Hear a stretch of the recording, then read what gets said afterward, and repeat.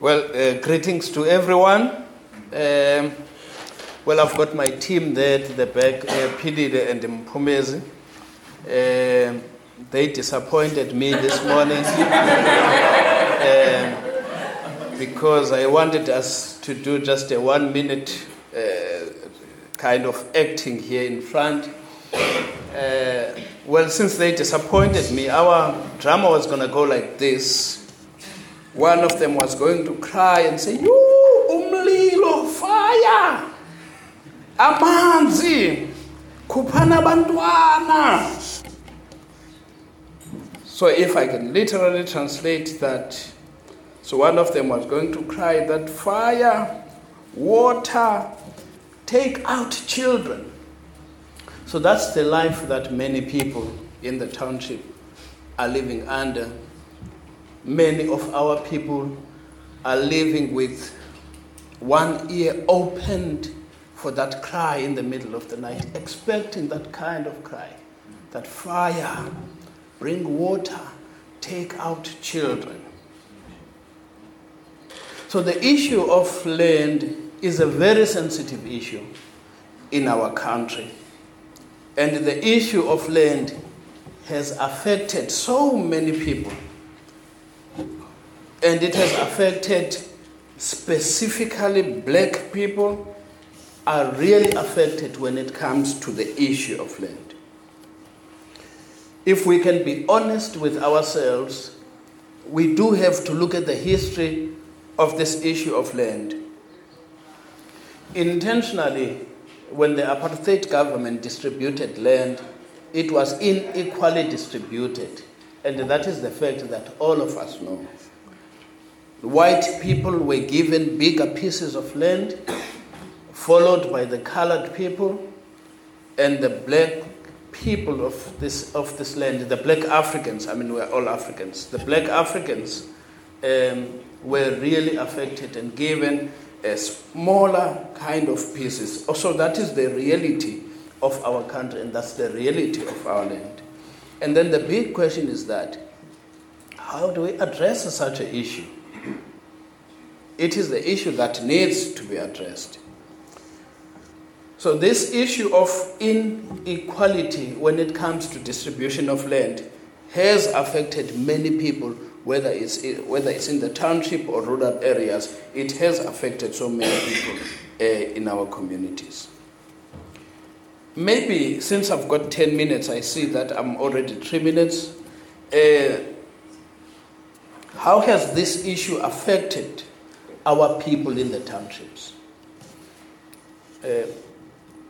One of the pastors in Khayelitsha has called townships hell. And I kind of agree with him on that. Because you look at this place, like for instance, our township in Nomzamo, such a small piece of land with so many people who are squashed together in this small piece of land. And that on its own, it does affect the people in so many ways. Shack fires, it's the reality that people in the township are living under.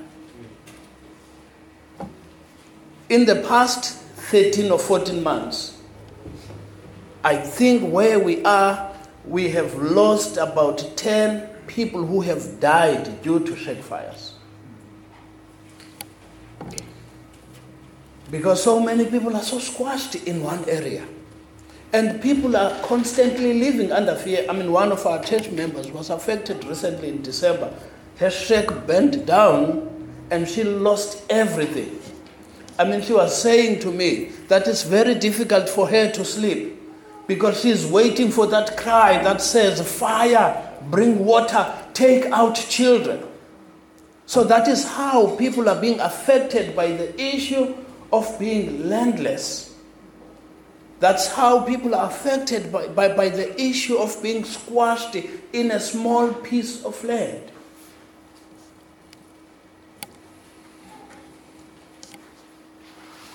And also, There aren't recreational areas.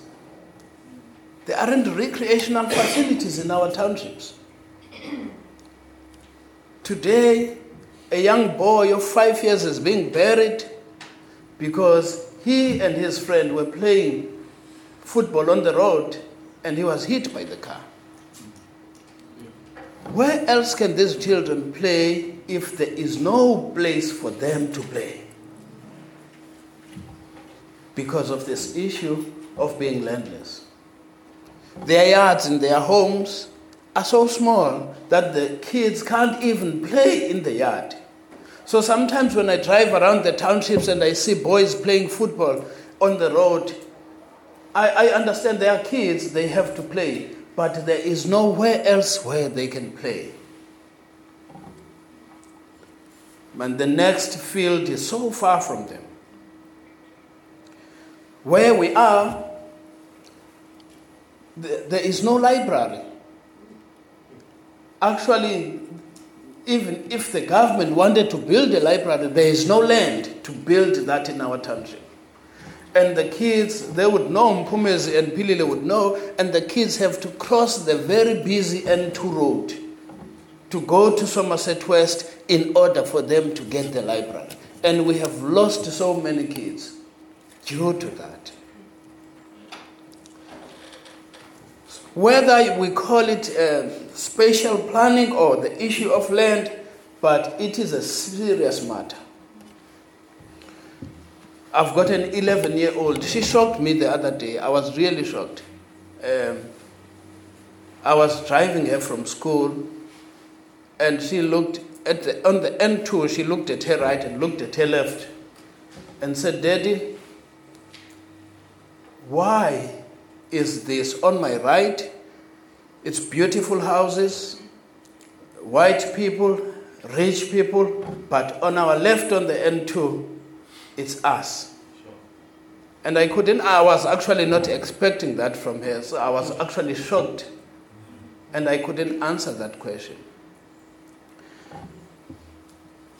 The other day, while still maybe on the issue of shack fires, we had a shack fire the other day. And one of the government representatives came. And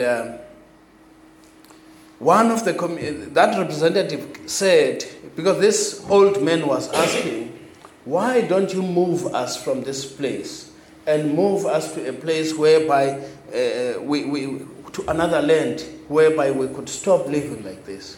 And that man said, "There is no land." And the old man looked up the mountain and said, "There's a land up there. For whom is that reserved?"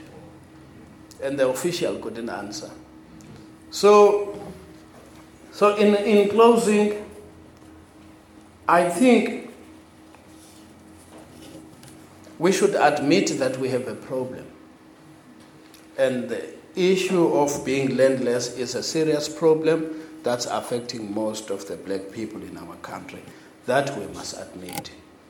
And secondly, I think it's very important to admit, because unfortunately, John, many of our white brothers and sisters do not want to admit that we do have that problem, or don't want to admit that they benefited when it comes to the issue of land in the past.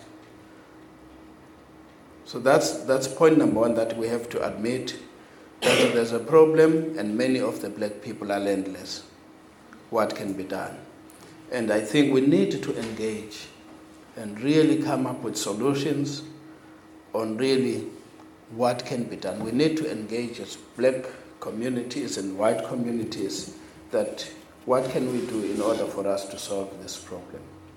And as a church, we need to engage and we need to talk. I think, John, let me stop there.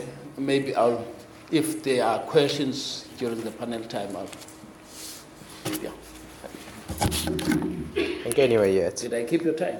I don't know.